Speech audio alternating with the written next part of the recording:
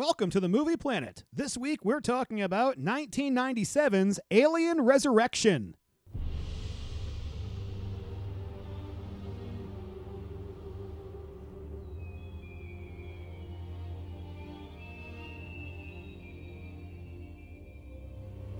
With Joe. You're not thinking termination. Oh boy, am I thinking termination.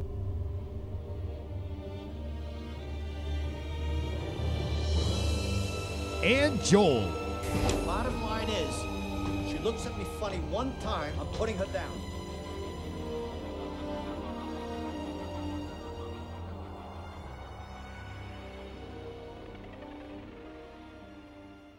I'm your host, Joe, and with me is the newborn alien to my Ripley, Joel. Good to see you, buddy. Am I the white one? You are the white one.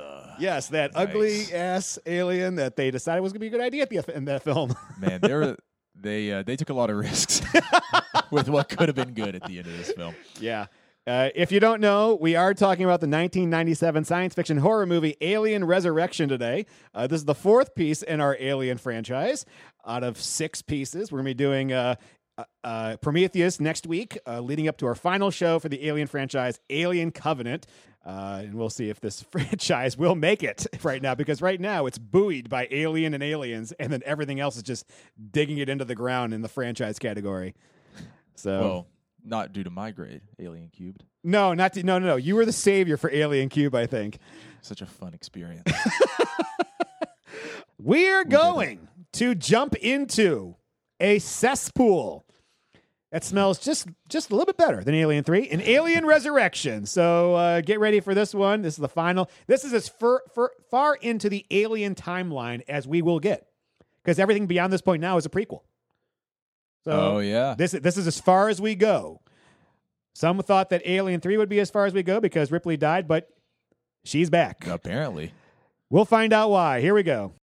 How did we get you?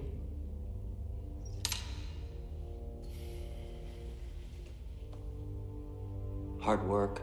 We used blood samples from Fiore 16 on ice, where you died. We've remade you. We cloned you. Fiore 16? Does that ring a bell? Are you remembering something? Does it grow? Yeah. Very rapidly. It's a queen. How did you know that? She'll breed. You'll die. Everyone in the company will die. In the company? Wayland, Utani. Ripley 8's former employers. Terran Growth Conglomerate. They had defense contracts under the military. Oh, they went under decades ago. Get them in way before your time. Bought out by Walmart. Fortunes of war. I think you will find that things have changed a great deal since your time. I doubt that. We're not flying blind here, you know. It's United Systems military, not some greedy corporation. Oh. Well, it won't make any difference. You're still gonna die. How do you feel about that?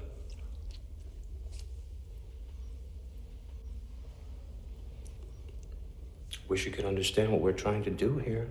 The potential for this species goes way beyond urban pacification. New alloys, new vaccines. Nothing like this we've ever seen on any world before. You should be very proud. Oh. I am. And the animal itself. Wondrous. Potential. Unbelievable. Once we've tamed them. Roll over, play dead, heal. Mm-hmm. You can't teach it tricks. Why not? We're teaching you. This week, we are talking about 1997's Alien Resurrection, directed by Jean-Pierre Jeunet, written by Dan O'Bannon, Ronald Shusett, and the great Joss Whedon. Starring Sigourney Weaver as Ripley, Winona Ryder as Call, Dominique Pignon as Vreese, Ron Perlman, Hellboy, as Johnner, Gary Dourdan as Christie, Michael Wincott as Elgin, Kim Flowers as Hillard, Dan Hedaya, the great Dan Hedaya, as General Perez, J.E. Freeman as Dr. Wren, and Brad Dourif as the creepiest scientist ever on film. Yeah, I didn't like him. It's hard to like a guy that looks that weird. Didn't you say he always plays like strange roles? Yeah, he's always a creep. Yeah.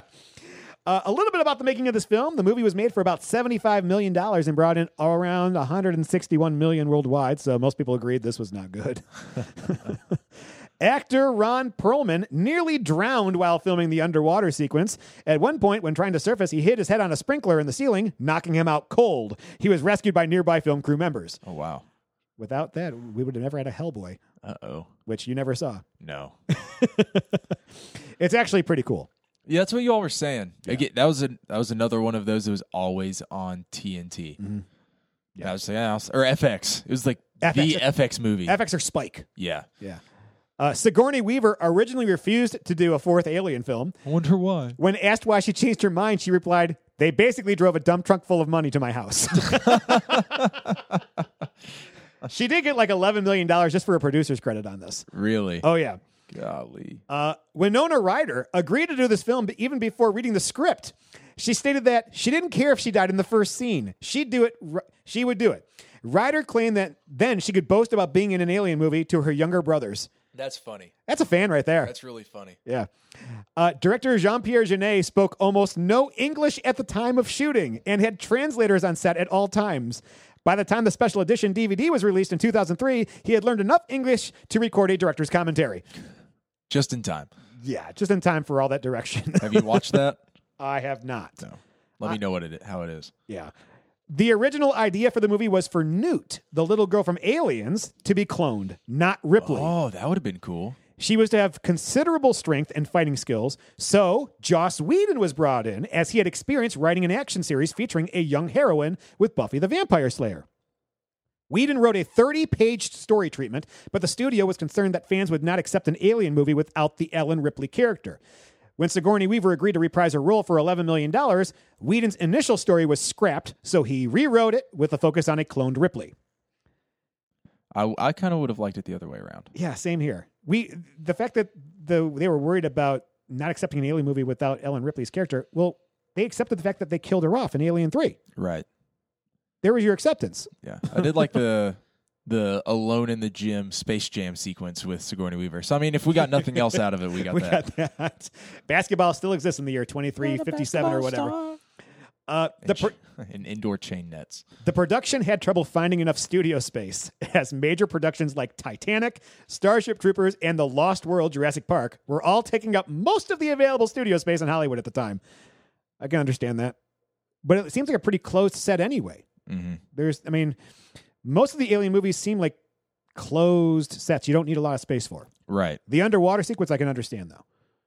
Yeah, but I mean, the third one I feel like had a lot more like open space and with being outdoors a little bit. Yeah, it had some outdoorsy stuff. I mean, this one, I don't remember them ever doing anything. Joss Whedon was unhappy with everything about the film.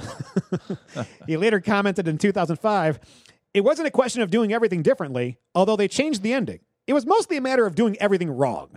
They said the lines, but they said them all wrong. And they cast it wrong. And they designed it wrong. And they scored it wrong. They did everything wrong they could possibly do. That's actually a fascinating lesson in filmmaking, because everything they did reflects back to the script or it looks like something from it. And people assume that if I hated it, then they'd change the script. But it wasn't so much they changed it, they executed it in such a ghastly fashion, they rendered it unwatchable." Dang, Josh. Well, there's a reason why he's got such vitriol for this, and that is he rewrote the script 5 times. In fact, the third act of the film was supposed to take place on Earth. And we'll get to that in a second. Although Jean-Pierre Jeunet has stated to be proud of the film, he swore off Hollywood after his experience on it. And finally, this movie was originally going to be set up for a 5th film that was going to follow Ripley and Call back on Earth. Whedon was set to write it, and both Ridley Scott and James Cameron were attached at various points. None of this materialized when Fox Studio decided to make AVP, Alien vs. Predator, a crossover with the Predator franchise. Whedon later stated that he was no longer interested in making someone else's franchises anymore, instead focusing on projects of his own, which is ironic because then he jumped right into Marvel and did those movies. Yeah, I was just about to say, doesn't he do just a bunch of comic book stuff? He did, let's see, after that, he did Avengers. He did Avengers Age of Ultron. What else is on his list? Do you have his IMDb? I've got Buffy the Vampire Slayer, Firefly. Okay, he did Serenity. Avengers, Agents of S.H.I.E.L.D. Okay. He did Cabin in the Woods. Much Ado About Nothing. That's a Shakespearean one. But Cabin is his. Dr. Horrible's sing-along blog. That's hysterical. Atlantis, The Lost Empire. Oh, not that. No. Titan AE. God, he did those? I saw that in theaters. I remember Titan AE. Oh, good Lord. Yikes. Okay, so hey, Alien Resurrection. Joel, what's your history with this movie? Do you remember the first time you saw this movie? I remember Wednesday. It was another Wednesday at the Sarah household. I am doing it the right way. Yes. In order, one a week. One a week. I don't know. It's fun. It's fun not having to wait years in between seeing one movie, and you just kind of get the progression not as it was meant to be seen, but it kind of like as it was meant to be seen. It saves you from binging these all in a weekend. Right. And honestly, from your standpoint, it's got to be pretty cool to know that every week you're going to watch something that you may or may not have seen. Yes. And that you have to now. I have to. Regardless of what it is. If it's a bad movie, hey, you got us there for it. Yeah. For me, I saw this movie, gosh, I think when I was high school. A high school friend of mine, and we thought it was awesome. Yeah. It's amazing what you think when you're 17, 18 years old. It's a lot when my kids tell me that Fast and Furious 8 was like the greatest movie ever made. I'm like, I thought Alien Resurrection was also. Yeah. It's not. And I have here the synopsis of the movie, courtesy of Wikipedia, but it was so short. We're going IMDb on this one. Yeah. We have to dig into the piece of shit that this is. But I'll preface this by saying I'm not giving this a failing grade. Really? I know I gave Alien 3 an F. I can't give this an F. I couldn't give Alien 3 an F, so. Yeah, well. That must mean this is an A. We'll see. Hundreds of years after the events of Alien Cubed, doctors aboard a spaceship called the USN Auriga are working on a special project for the military. They have been attempting to produce a clone of Ellen Ripley working from a blood sample that was collected from Fiorina Fury 161, a planet where she died. I still have no clue how they got the blood sample. Joel, did they tell you anything in this movie that tell you how they got it? Man, they didn't tell us a thing. Not a damn thing. Just assume that they're right. If I didn't have you next to me when I'm watching these movies, there'd be so much I missed out on. Well, yeah, because I'm sure I explain a lot of things when you've got questions. Or when I don't have questions, but I'm asking them in my head. Yeah, and because the initial thought is when you ask a question, you either sit there and wait for it, or you just grab your phone and you check out IMDb. Yeah. While you're checking IMDb, things are happening on the screen that you're missing. Right. And so you need somebody to go, here, look now, here it is. Yeah. Go look. And you're like, oh my gosh, they can swim. Big information guy. Sorry about it. Sabermetrics. No, hey, it's how we watch movies today. Yeah. And I've noticed that a lot of people who are born into the information age know how to multitask in a way where they just go, okay, there's nothing happening up there. Now's the time for me to check my questions. When in reality, the things that are happening on the screen are things that you don't hear, like the alien swimming later on. Yeah. If I didn't point it out, you've been like, when did they start swimming? Yeah. In doing so, they hope that they can harvest the alien embryo, a queen of the species that was gestating inside of her at all time. Does that mean that when an alien is gestating, its DNA intertwines with the host's? That's what it sounds like. Did that ever happen before? No. I don't think so. Why is it happening now? Oh, man. Dude, questions. There's so many questions. Dr. Wren and his team of colleagues have succeeded with their 8th attempt.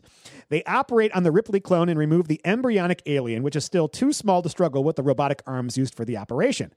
After the alien is removed, Dr. Wren and his colleague, Dr. Gettyman, decide to keep the clone alive for further study. They repair the wound in her chest. As she recovers, she notices a numeral 8 tattooed on one of her arms. Now, I love the surgery scene. What'd you think of that? It was good. It was different. With these movies, they've seen like they spend a lot of time and a lot of like mindful production on anytime when they're cutting somebody open. Yeah. there seems like there's just a little bit more work put into those. The attention to detail. Right. I mean, remember the last one where they just break that poor child open? Oh, God, yeah. That seemed so hard to watch. I'll wait to see Prometheus. There's a surgery scene in there where you just be like, oh, my gosh, the detail on that is amazing. Yeah, but it's with that and even with the androids, they do gross so well in these movies. And I think I've said it for the last 3 podcasts, but they do gross so well. They nail it. I think it fits perfectly how the military organization would treat the species. It's very calculated. It's very non-humane. Mm-hmm. They don't care about the host. They just care about getting what they want, and everything else is just a byproduct of whatever is going to happen. Yeah. And when you think of the year, it's like 2357 or something like that. I don't know the exact year, but if this is what we've been told for the last 3 movies the military was trying to do, that's how I envision it right there. Yeah. It's not anything more than that. The Ripley clone begins to gain consciousness and mature at an unprecedented rate. The ship's doctors go through exercises with her regarding language and learning, and she responds positively.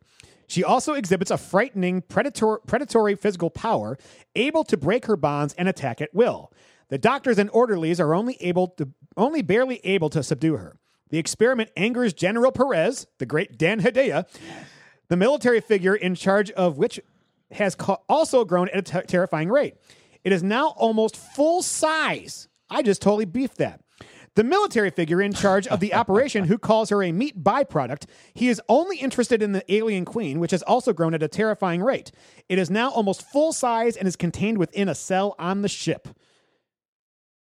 Let's talk about General Perez. He's the best. Why didn't he in this longer? Yeah, I was pretty upset about that. Yeah, that's a hard loss right there. Mm-hmm. I put in there inconsistencies in what Ripley can say, do, respond with, etc. You pointed that when we were like, wait, hold on a second. She can do all this, but she can't talk still? Yeah, that's, are we going to get to the scene where they're teaching her to talk, or are we past that? That's now? it right there, regarding language and learning. Oh, yes. Okay, so let's talk about that. So they have her sitting at a table, and they're like, dog. And she says, dog. And he says, fork. And she goes, fuck. And then they say, well, actually, you are a byproduct of something or else, and you do the vaccinations of your yada, yada, yada, all this like medical talk. And she says, yes, well, I know this. I'm like, wait. She went from not being able to say fork to understanding the purpose behind vaccinations and why. It just didn't make any sense. Wasn't there, like they did the scene with the flashcards first where she was having trouble figuring out what they are. Yeah. Then they have a conversation with her, and then the next scene she's eating, and she holds up the guy holds up the fork and goes, fork, and she goes, fuck. And it's like she regressed. Yeah. What the hell? Now, due to my personal experiences, it is possible to try to teach somebody and them regress as you teach them more. But not by like 80 IQ points. No. And then she turns into like the most fluid speaking person on the ship. Yeah. She's more knowledgeable than the crew that shows up later on. Golly, this is... I put in there Dan Hedaya. Is it Hedaya or Hedaya? I've always said Hedaya. Okay, Dan Hedaya as General Perez is great. I could listen to this man talk for hours. Mi casa es su casa. He's amazing. And for a bunch of scientists and military personnel, they clearly don't understand how to subdue a prisoner. Like, you have this beast on your ship who's clearly stronger than everybody else. You know that she's growing at an unprecedented rate mentally and physically. And all you have her in her handcuffs? With nobody around the lunchroom to help out? At least they had guns on this ship. Yeah, this time they had guns. The last high security prison, they only had the sticks and silverware. Yes. The Ripley clone seems to sense what is going on. One day, she eats with Gettyman and Wren, and she reveals a startling flash of her former self. It seems as if the clone has retained some of Ripley's memories and personality traits. It is almost as if the woman herself has been recreated and is slowly awakening. Ripley has fragmented conversations with Gettyman. Gettyman tells her how they recreated her, and she intuitively guesses that they wanted the alien. Even in her dazed condition, she is cynical and tells them that they cannot control it. Everyone on the ship will die. Yes. We will all die. It's a queen. Enter the Betty, a ragtag ship carrying a crew of space pirates. Their cargo is the crew of another ship, still in their cryogenic containers and asleep, unaware that they have been hijacked. General Perez has hired the crew, led by Frank Elgin, to deliver the unfortunate sleeping travelers to be used for breeding the aliens. Before long, the kidnapped people have been impregnated with aliens, and a number of drone aliens are now in containment units on board the ship. Now, I thought that the drones were there ahead of time. Oh. Like, was that think supposed to be of that. time? That I thought that the aliens they had in cages were already there, and that the new crew was going to breed more of them. Right. But they're saying now that time has clearly just skipped forward, and now they're big and large and all that. Yeah. What a gap. What the shit? There's so much that's trying to be done in this movie. Like they're trying to plug in all these little things, but none of them necessarily connect. It's almost like the director didn't speak English.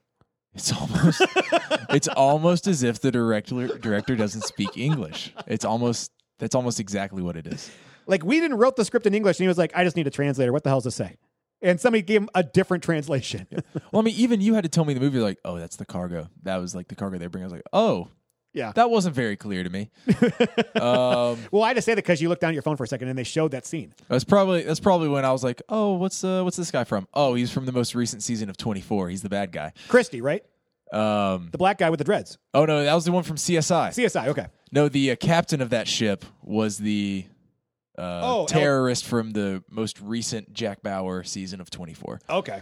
Because that's what I do in movies. I just make connections, even though I don't know the names of any of the characters. But you learn the names of the actors. I'm very good at the 6 Degrees to Kevin Bacon. Oh. That was my skill in high school. That's what I would do, like senior year. I'd like turn to my left. Hey, give me an actor. I'd turn to my right. Like, hey, give me an actor. Oh, we should play that game on the show at one point. Oh, that'd be fun. Oh, yeah. In fact, at the end of this, I'll pick a person from here. We'll see if you can do it. Okay. Okay. The Betty crew find Ripley exercising in a rec center, tossing a basketball around because in 2357, basketball still exists. Using chain nets inside. Chain nets, exactly. Johnner, one of the Betty's crew and a brutish, scarred man, attempts to engage her in a predatory manner of flirting. But Ripley easily outmaneuvers and fights back against him and one of his comrades, Christy, and proves herself to be physically powerful beyond their expectations. At one point, her nose is bloodied. When she wipes off the blood and flicks it onto the floor, it begins to dissolve the surface, much like the blood of the aliens. That was pretty sweet. This is our first indication that her blood is acidic. And I find this very interesting because what part of her, how much of her is human, how much of her is not? Because if that means her veins are not human. They have to be alien. Right. And I've thought about that I just now thought of it. Like, how does the acid not hurt the alien, but a flamethrower does? Yeah. Acid, fire. That's plot holes. Exactly. Those are things I think, those are the leaps of faith you have to take with this alien species because we did just make it up for fiction. That's true. But she is part alien. She's human. Humans have rules. Acid burns. It does. You can't get around that. Right. Also, who knew the aliens were so good at basketball? I didn't. Little basketball Jones going on From what I heard, she trained for like 2 weeks to make that shot. And she was making him 1 out of 6, which it's not bad. Couldn't you just do that in like 6 takes? Be like, just keep throwing it over your head and we'll get it. You could. Did you need to train for that long just to do that shot? Apparently in France, they don't have like Instagram and everything where people just like do trick shots over and over again until they get it right. Yeah. I mean, does the ball leave the screen? No. So it stays in frame? I think so. Okay. If it stays in frame, okay. But if it goes out of frame, why did you train? Just have it stop and then go in. Yeah. Also, one of the most predictable parts of this entire movie was the moment she turned around, I was like, she's about to make buckets behind her back. You called it out, too. I was like, because nothing says badass like being able to throw a basketball backwards into a right. hoop. Yeah. Because it's 1984, and this is the Fresh Prince of Bel-Air. Listen, I know we all are like, but that guy can dunk, so I'm not going to mess with him. One of the Betty's crew, a young waifish girl named Annalee Call, which we never get her first name, we just call her Call, seems to have a different agenda. She slips away from the others and finds Ripley's containment unit, gaining illegal access to it. There she finds Ripley and wakes her up. Call admits that she came here to kill Ripley, but Ripley is far too cunning to allow that. She even deliberately presses her hand onto Call's knife. The resulting wound heals itself rapidly, and her blood corrodes the blade. Call can tell that the doctors have removed the alien embryo already, and she tells Ripley that she is just a clone, something the doctors consider only a byproduct. Ripley seems confused and hurt by this, but she knows it is true. She releases Call, who goes outside the cell only to be intercepted by guards and Dr. Wren. Now, I have a feeling that this moment between Ryder and Weaver was supposed to mean more if there were more movies after this one. Yeah. Kind of like a metaphorical passing of the torch from one female hero into the next. Right. I agree.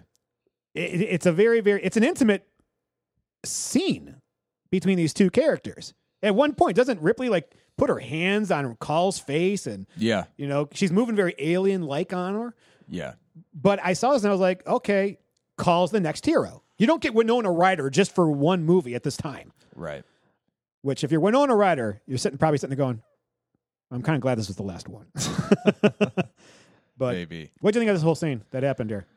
I don't know how to really put it into words. It was, She got cocooned. Remember, she opened up her little cocoon and got out.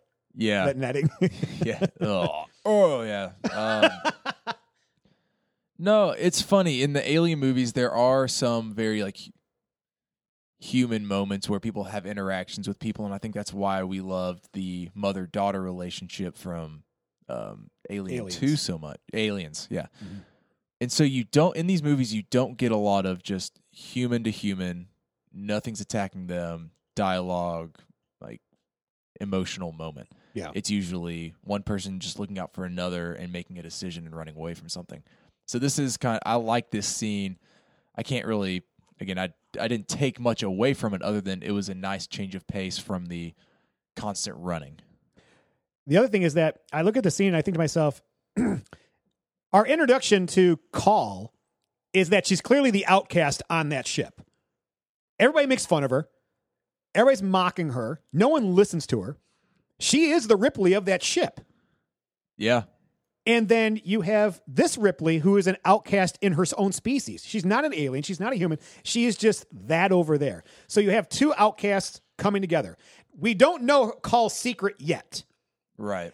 But we'll get to that later. But there's a very fundamental thing that happens here that I think that they totally missed an opportunity to do that would save Call's character later on. So we'll get to that in a second.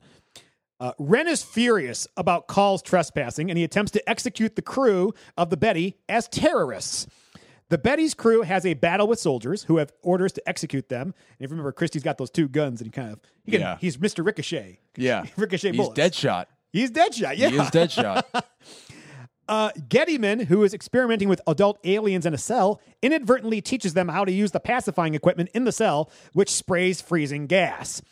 Brad Dourif is just plain gross with his interaction with one of the aliens, practically licking the glass. Yeah. That he plays a creep so well though. Oh, everything he does. What was he in? You said Two Towers. Thank you. He was what was his name? Wormwood. Wormtongue. Grima Wormtongue. Yes. Gosh, he is the worst. But he's honestly one of the better characters in this movie. Mm-hmm. As far as you 100% believe him. And could you say that Brad Dourif is one of the best character actors we've ever had? Yeah. I mean, from that, he's the voice of Chucky. Oh, yeah, yeah. You know, I don't know what else he's been in, but every time I see him, he always plays a very uniquely creepy person. Mm-hmm. But it's unique. You don't say they're all the same. Right. That's a good point. Wormtongue is different than this scientist right here. Yes. But yeah, he's really weird. But after that moment, the aliens revolt. And two of them gang up on a third and kill it, causing its acid blood to eat through the floor of the containment unit. Smart. Something we hadn't seen before. No, we've seen two things we haven't seen before. We've seen the acid blood hit the ground and start to go through from Ripley. And then this moment. Two moments where you were sitting there going, oh. Mm-hmm. Gettyman is snatched away by one of the aliens. Now loose, the aliens quickly begin to take over the ship. And they are not screwing around. It's kill, kill, kill, kill, kill. Ripley escapes from her cell when aliens begin to break through the door. The ship goes into emergency mode, and some people escape in life pods. The unfortunate ones are killed by aliens. The crew of the Betty bands together, but Captain Elgin is killed by the creatures. And it's at this point that Joel remarks, "Who's the android?" Yeah. That's when you first brought it up. You're like, which one's the android? Because you need one. Yeah. That's when we start talking about it. There's something that all of these movies have. And to this point, we didn't have a chest burster, an android. We had our surgery. Yep. We hadn't had our face sucker yet. No, yeah, we did. Yep. Yeah, we did. We had our, but I did. It was like, there has to be one. Yeah. And I'm sitting there biting my tongue the entire time because I was like, oh, it's coming soon. But yeah, who's the android going to be? But you also made another point, which is that they aren't messing around killing people off. Dang, Dan. Yeah. Poor Dan Hedaya saw his own brain. Yeah, he sure did. That was. I didn't like that. He saves the demise of one group by throwing a grenade into the, what do you call it? Little escape pod. But then afterwards, he kind of salutes the crew that he's about to blow up, and the alien comes behind him and just little mouths him Zoink. in the back of the head, and he stands there, reaches back, and pulls out some of his brain to look at. Telling you, does gross better than many movies I've seen. They know gross. They know gross. Too bad Dan had to go so soon, though. Yeah. So while everybody's doing this, Elgin dies. He dies. He's being sucked into the floor, basically, and he gets eaten up, basically. The crew sees him, says, oh no, the alien's right there, chowing down on him, and Ripley puts a gun through Elgin's chest from below and blows the alien's head away. And then climbs up, and it's like, oh, there's Ripley. Now she's a part of the crew. Yeah. She's fully functional now. She yeah. speaks perfect English and knows how to shoot guns. Amazing. You know what? You would have thought on that set she would have learned French first. You would have thought. Alas, we are incorrect on that. Ripley joins Call and the others as they make their way across the Auriga to the bay where the Betty is docked. Ripley also discovers that the Auriga is actually moving. Wren scoffs, saying she couldn't possibly know because the ship is equipped with stealth run. However, Ripley's heightened senses are correct. The ship is moving, traveling rapidly back to home base, Earth.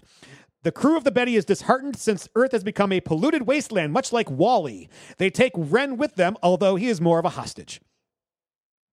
Why are they still bringing him along? Yeah. That bothered me. Why bring this guy along? He's been nothing but a pain the whole movie. Yeah. Along the way, they find the laboratory where Gettyman and the others created the Ripley clones. Inside are the previous 7 attempts, all of them hideously deformed and bizarre human-alien hybrids. Pretty sick. 6 are dead and contained in stasis tubes, but the 7th attempt is the most heartbreaking. She is human enough to be identifiable, yet her limbs and her body are misshapen and alien. Even worse, she's still living, kept alive by tubes and ventilators. Ripley 8 is horrified, realizing how now exactly what she is and where she came from. Ripley 7, the one on the table, begs her to kill her, and Ripley 8 uses your flamethrower. You got to have one of those. Yeah, I had to have one. Uses a flamethrower and grenades to destroy the other clones. Wren is morbidly amused by her inner turmoil over her bizarre identity, and Ripley 8 looks at him in utter rage and disgust. I love this scene. It's probably the best acting that Weaver does in this whole movie. Mm-hmm. But then you have, in the middle of the sci-fi horror film, let's get preachy about experimenting on organisms with feelings. Yeah. Yeah, now this is a good scene. And I was okay with kind of the realizing that they are just a bunch of soulless, heartless military scientists that are doing what they're told for political, or I'm sure money gain. Yeah. I love seeing all the different iterations of this, like how it starts at one point and it gets progressively more and more human. Yeah. And I thought that was a really cool thing that the special effects guys did, was find a way to bridge how Ripley is a half-breed between alien and human, and then the alien itself. How did you get to that point? Well, here are the evolutionary steps. Like you see, like the monkey to man. Yeah. One of those things. Question. Is there a kill me in every single movie too? Oh, let's see. In Alien. There is an alien. There is an alien. When? It's the very first time you see the nest. An alien? I'm pretty sure. where all of them are stuck in the queen's nest or whatever. Oh, that was in Aliens. I could have sworn it was Alien. Alien was, they were all killed off one at a time. Nobody was ever cocooned. There was never an egg.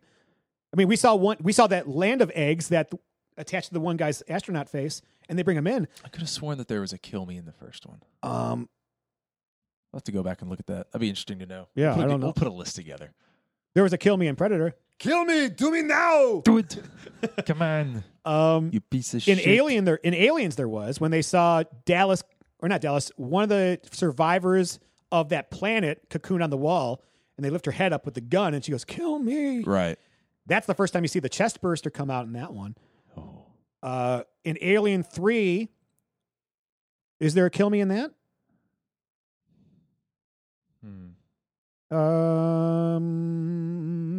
Has anybody ever cocooned in Alien 3? Alien Cube. Oh, Alien Cube. No, you're talking about Alien Cube. Oh, I'm sorry. Yeah, no. I don't know, listeners. If you're My mistake. if you're watching these with us, let us know. Yes. That'd be interesting to know. Yeah. So, yes, there is. Well, it's more of a statement. Ripley asks the one guy to kill her. Yeah, There it is. Okay. Mystery solved. Yeah. Thanks, Scooby. we did it. The crew makes another strange discovery. The room containing what's left of the hijacked crew that the Betty crew delivered to General Perez.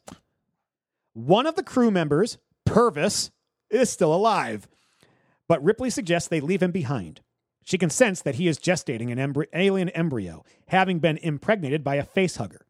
Call insists that they bring him along, that perhaps if they make it to the Betty in time, they can put him in cryostasis long enough for some sort of surgery to be performed on him. So hold on.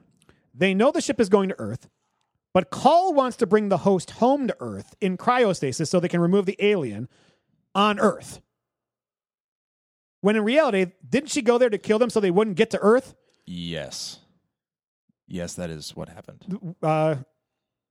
Plot hole. Yes. Also, Dallas in the director's cut said, "Kill me."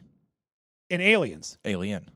Dallas wasn't in the Aliens. Oh, no. Dallas was in Aliens. What? Wait. Dallas was in Aliens? Dallas? As Alien? Dallas was an alien. Because I thought he was the first one to say, "Kill me." Tom Skerritt, right? Yeah. He did say it in the... Look at... I've been schooled. See, I don't remember names. I don't remember much, but I'm full of useless information that sometimes clicks. But no. Joel's knowledge. Golly. But no, yeah, it's another plot hole. There's so much in this movie that's...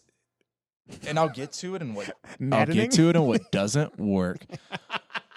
But there's so many things. It's like, that's a great idea that you executed poorly, which might be what our friend Joss Whedon. It is one name, Joss Whedon. What he talked about, he's like, oh yeah, we had everything. They just executed it like a moist garbage bag.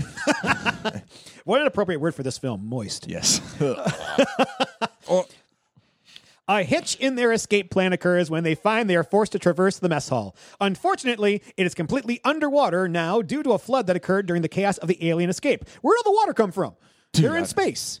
Oh, man, that's such a good point. I don't know.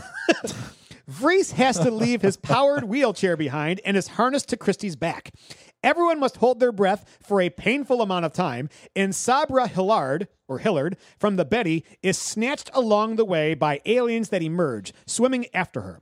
Ripley watches, strangely fascinated by the creatures. Now, one of my biggest problems in movies is when people who are never near water at all in their lives can hold their breaths for inhuman amounts of time. Mm-hmm. I can't stand that. Bothers me to this day. Yeah. This scene is my second favorite, however, because we can see the aliens swim and they move like eels. Yeah. Like, this is... I will say this about the Alien franchise. Regardless of how you feel about how they evolve, because I think we can all agree, the first two, great films. The second two, less than, but are still watchable. Regardless, the alien, they always find something new to do with it. And it works. It's not something outrageous. Mm-hmm. You can see how it could swim. It's built kind of swimmingly. It's got that sleek look to it. So, thought. Probably. You're not sure if it's a thought? No, I think the answer is going to be, yeah, obviously they will. But each movie that you're saying that they're releasing a little bit more about the alien, a little bit more what it can do, whether it's an adaptation or it's just something we haven't seen yet. Mm-hmm. Do you think in this next movie that we're going to watch, there's just going to be a bunch of stuff that we had no idea that the alien could do? Or do you think we've seen the extent of what it's capable of? In Prometheus? Oh, crap. We still have to see Prometheus. Yeah. No, the In the Covenant. Covenant. Well, it looks like we're going to see a fully formed alien. I'm sure we're going to see it do something that we hadn't seen before. Because we've never seen it jump on top of a jet until the preview came out. Yeah, and bang its head against a glass window to scare Eastbound and Down. Yeah, I'm sure we'll see something new there.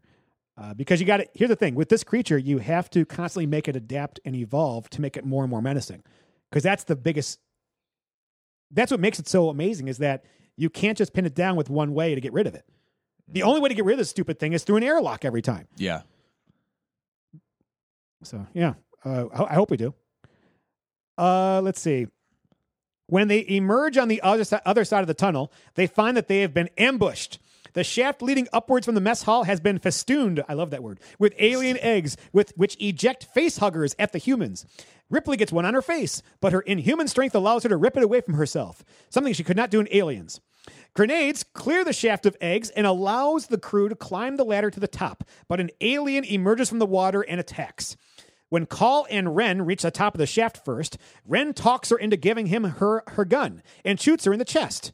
Her body falls back down into the water and drifts away.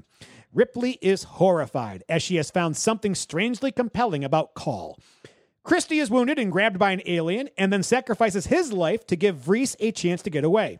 Ren has escaped the shaft and sealed everyone else inside, but the door eventually opens again from the other side. Call has somehow survived the gunshot and rescued them. Now, some positives. These are great visuals for this scene. I love the way that layer on top of the water looks. Yeah, it's out. Is this the grossest movie out of all of them? Out of the 4 that we've seen so far, Mm-hmm. It might be. It's definitely the most veiny. Yeah. A lot of veins and things in this. It looks like It's most diverse, let's say that. There are very gross things in all of them. This one has a little... Let's keep the show little bit of a lot of PG-13. gross. It's the most diverse and veiny, if you will. Yeah, veiny. The camera angles are great in this scene. I love the shots looking down the ladder. The action's cool. But can't Christie just kick the alien's hand off of one of his feet with the other foot? Instead, he kills himself. And who taught Vreese how to hold on to a ladder? You were yelling at that at the screen. You were like, wrap your arm around the ladder. Fingertips? Really? Really? Your elbow. And yeah, give the evil guy the gun. What's called? Shouldn't she know better? She should know better. These are dumb choices for a director to make. Yes. Ripley is not fooled, as she knows she saw Call get shot in the chest at close range. She makes Call show everyone the wound, revealing wires and white android blood. Fooled you. Here, I'll give you echo on that one. Go. Fooled you. There's your android, Joel. There's the android. I hate that substance inside of every android. Now that you've pointed it out, it kind of grosses me out. Every time it looks like they just cut open a tauntaun or whatever they're called.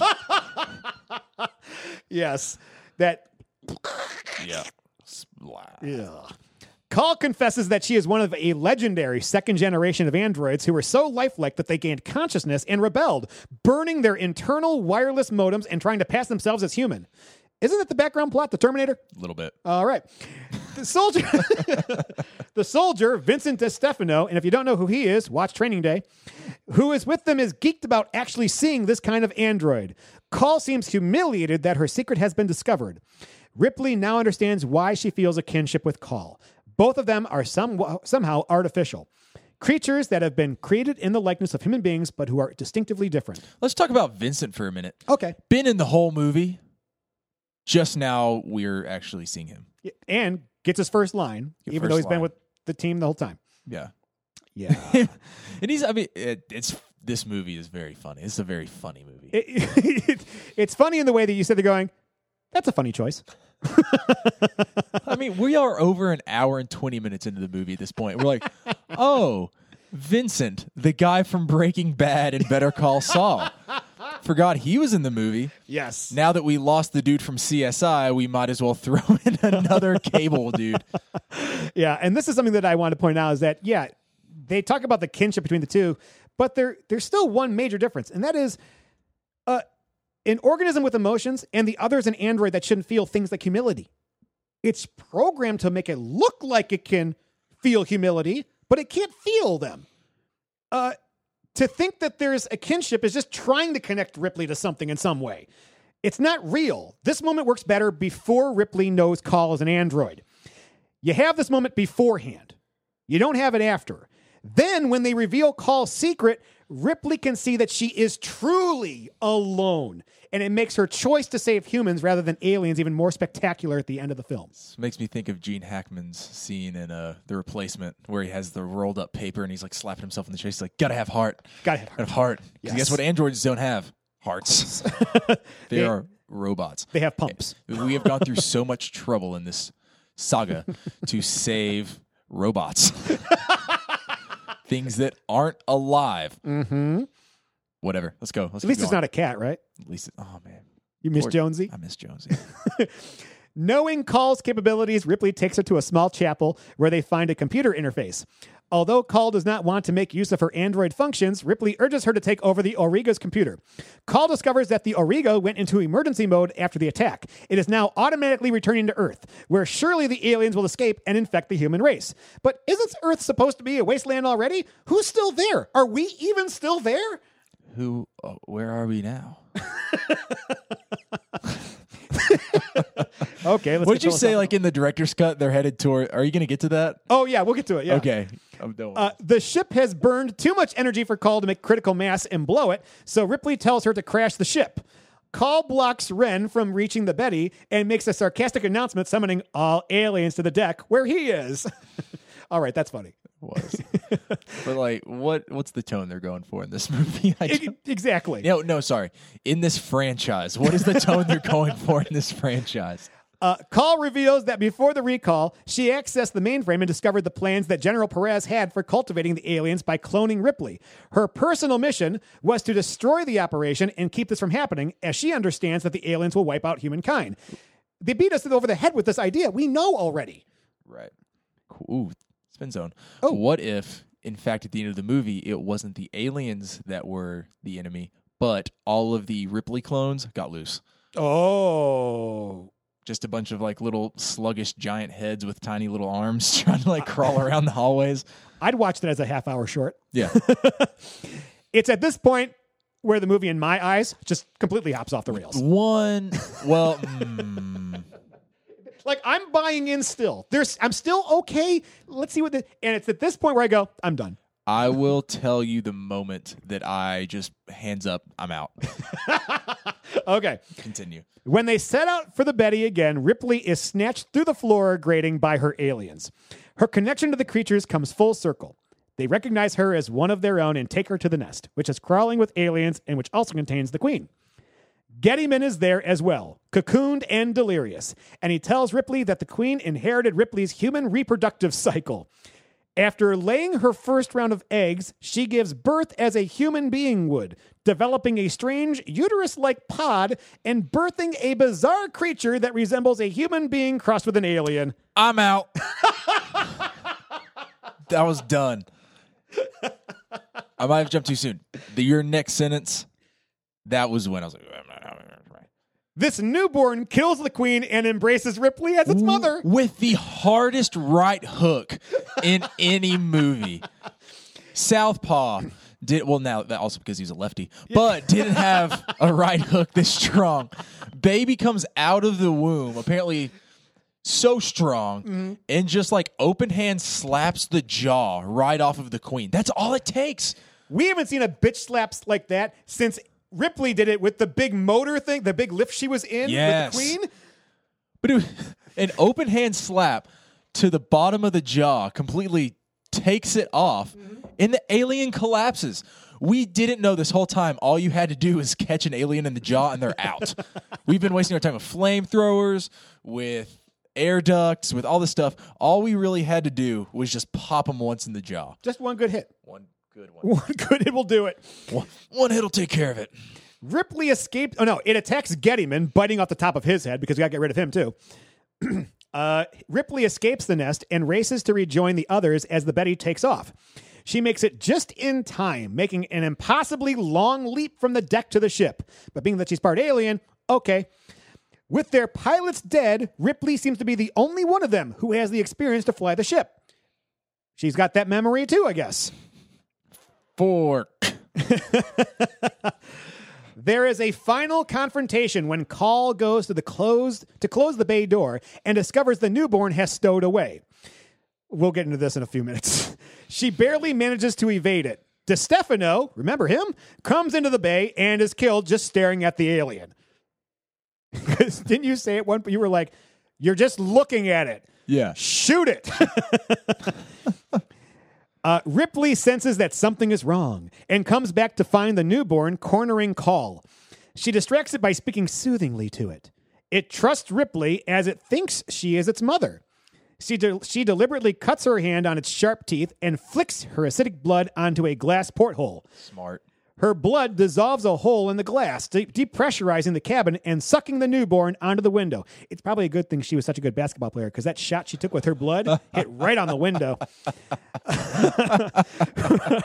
I just thought about that. I was like, yeah, I get the tie-in now. Okay. But it doesn't burn the human skin. No, it does not. But it cuts right through glass and steel. Glass and steel. Now, if you hit her with a knife, it's just science. I'm not worried about it.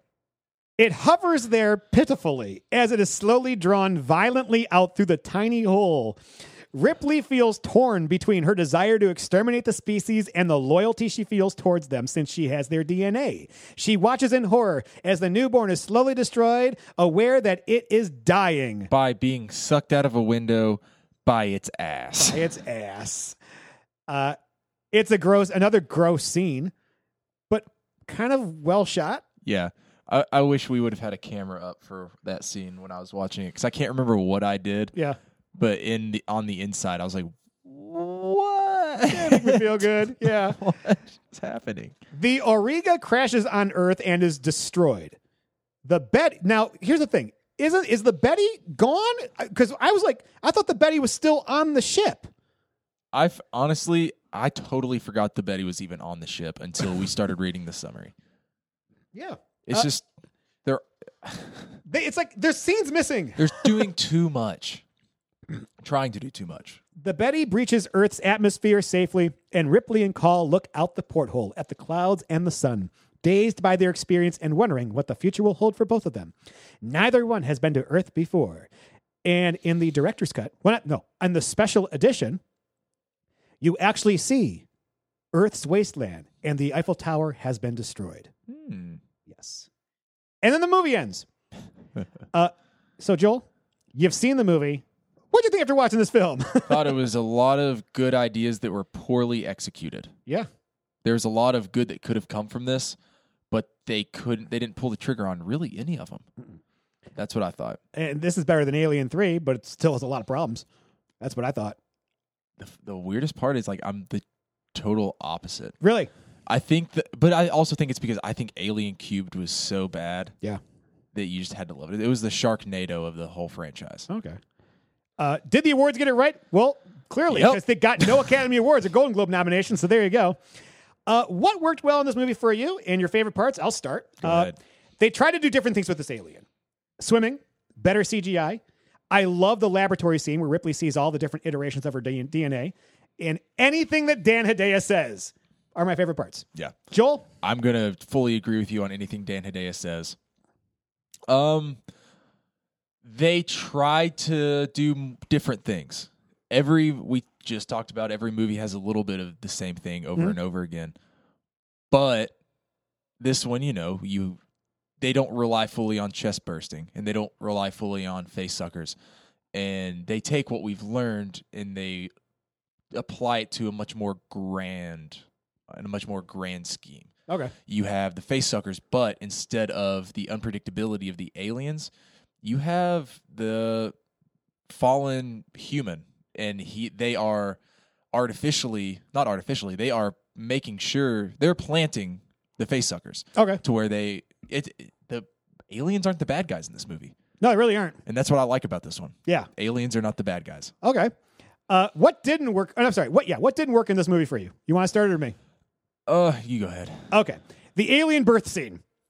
This just looks so dumb. So dumb. It's hard to believe that they thought this would be a good idea. It's already a perfect being. Why did you weaken it? There is no leader of the group either on the crew. Is it the captain? Ripley? Call? Hellboy? I have no clue. I have no clue who the leader of this group is. Joel, what about you? Just the decrescendo of this entire movie. It is, for you music people, it's where you start off loud and slowly turn to nothing. Okay. That's what this movie was for me. I was intrigued in the very beginning. I thought that it was interesting that they were doing the cloning and all of this, and I liked that they were bringing in that crew from the outside, and the casting was great. That's something they did that it was done well. But as the movie goes on, you're given these great, loud, if you will, ideas in the beginning, but they're never played out. And so everything, they just keep trying to throw small things at you, but they don't fully connect until at the end you have this white alien human baby, and you're just so confused on the direction of this movie, where it was going, that then they land on Earth and the movie's over. I agree. Who is the audience for this movie? I say completionists. Ditto. All right. Movie report card. You want to start this time? Yeah. Go for it. I need to go back and look at what I gave Alien Cubed. I want to say that I gave it a C+. I can look that up right now. Alien Cubed, you gave that a getting there. Alien Cube. It was a D. You gave it a D. I gave it a D? Yes, you did. Huh, interesting. Oh, dang then. Then this one has to be... You're going to go there. Do it. Pull the trigger. I have to give it a D-. Oh, okay. D-. What helped Alien Cubed entirely was who I watched it with. So maybe I'll get... JC. You and JC. Yes. And, no, I'm going to give it a D. A plain D. Oh, okay. All right. I'm going to give it a plain D because I don't necessarily regret watching it. Mm-hmm. I'm probably not going to watch it again. Mm-hmm. It wasn't bad. It wasn't good. It was not an average movie that you would go see in a theater and say, that was a put-together movie. There were a lot of holes. There were a lot of gaps. It was a box. You remember Connects? Oh, yeah. Yeah. It was nothing but Connects rods with nothing to hook them together. No joints. Yeah, you had everything to make something really cool. There were no joints. There's nothing to put them together. Yeah. That's what this movie is. It is nothing but the rods from a Connect set. Okay. All right. So it's a D. Okay. For me, this movie is not a complete failure. Alien 3 was. I gave that an F. The story is cohesive. And for the first 2/3, it's engaging. However, the biggest flaw in this movie is its resolution. From the moment Ripley 8 is abducted by the aliens, it is a complete and utter betrayal of the menacing nature of the alien species. What made the alien so scary wasn't that people admired it. It was that you, the audience, started to admire its perfection also. All it needed was a host, and it was a pure killing machine. It laid eggs by the hundreds. Now they have a queen that can give birth to one at a time, and in its weakened state, the baby killed the queen. This is not scary anymore. Gross? Yes. Horror? No. Even having the baby die by getting its ass sucked out of a window is a stupid way to, once again, shoot an alien out an airlock. It's been done. Just once in these 4 movies, I want to see the alien actually climb aboard the ship it's stowed on. We never see it climb on ever. It somehow got on board an alien, and again in Aliens. But to do it in that secretive way again is just asking too much. The newborn moves slowly. Showing us that it could move fast would make this a believable premise. After all, it seems like Ripley covers what I think is the length of the ship in less than 2 minutes, full on sprinting and then leaping across a platform that is widening. How does the alien get on board? She left it behind. Yeah. The characters have moments, but you don't really care about too many of them as they start to die. Now, it does have good moments. The CGI is improved in this film, and the idea of scientists breeding aliens and watching this done in a very scientific way looks fantastic. I feel like the storyboards for this were all the story they used. Because there was no English involved, probably. This really shows the weaknesses of Jean-Pierre Jeunet as a sci-fi director. Did he rebound a few years later with Amélie? Yes, but this was not the right choice for this franchise. Heck, this franchise didn't need a fourth film. However, they made one.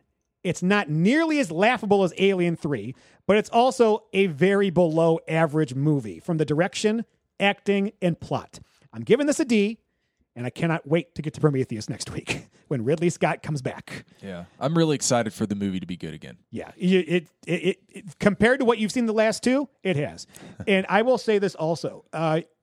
Regardless of how we've graded these movies, one thing that you said to me when you left my house was, you're glad you're watching this franchise. Yeah, no, And you just watched two movies that are landmark in Alien and Aliens, and two which are 95% panned by people in Alien 3 and Alien 4, and it's still an enjoyable series to watch for some reason. Yeah, I'm gonna be honest. Like, this is a movie obviously I've said I've stayed away from. Growing up because I just didn't like gross things, to be jump scared. I love just funny movies, so that's all I watched.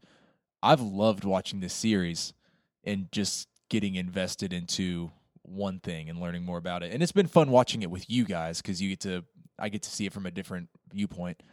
But I don't know. It's a fun franchise to go through, and I'm really excited now to see it get back to being done well. And I'm really, really excited to see Kenny Powers in one of them. Yes. In 2 weeks, you get to see your Kenny Powers. I really am excited. Yeah. And I remember when we first started talking about that movie, we were kind of worried about whether he was going to be like, Kenny Powers. And it looks like he's not going to be. I mean, it looks like his personality is going to fit in that crew for what it's supposed to be. Right. Almost like when Chris Pratt did Zero Dark 30. Yes. It's still him turning his jokes, saying things, but he's there for a purpose. Right. So, going to the category that JC bestowed upon us with a great idea here. If this movie was released on Blu-ray, would you buy it, bin it, stream it, borrow it, or forget about it? Joel? I'd borrow it. Okay. I'd borrow it if I'd never seen it before. But if I'd already seen it and someone's like, "Hey, I got Alien 4 on Blu-ray," I mean, have fun. Yeah. Keep it. I'm a fan of the franchise because I think the Alien is very, very compelling. And I even put borrow it on this one. It's not forget about it because you want to see the alien do something more, and you get that in this. Yeah. So you get a little bit more to it, and it's not completely unwatchable. It has great moments in it. It's just, you're right. You said earlier, it's a series of moments that have no connective tissue. Yeah. Okay, there we go.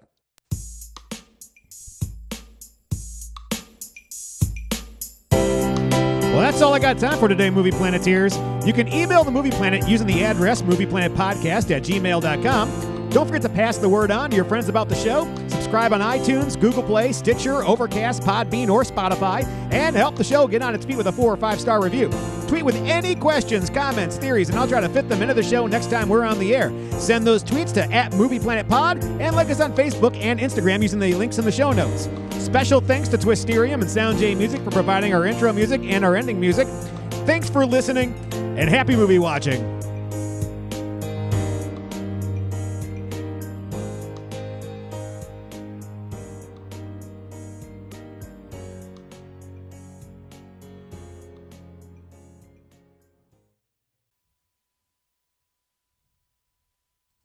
You're still here?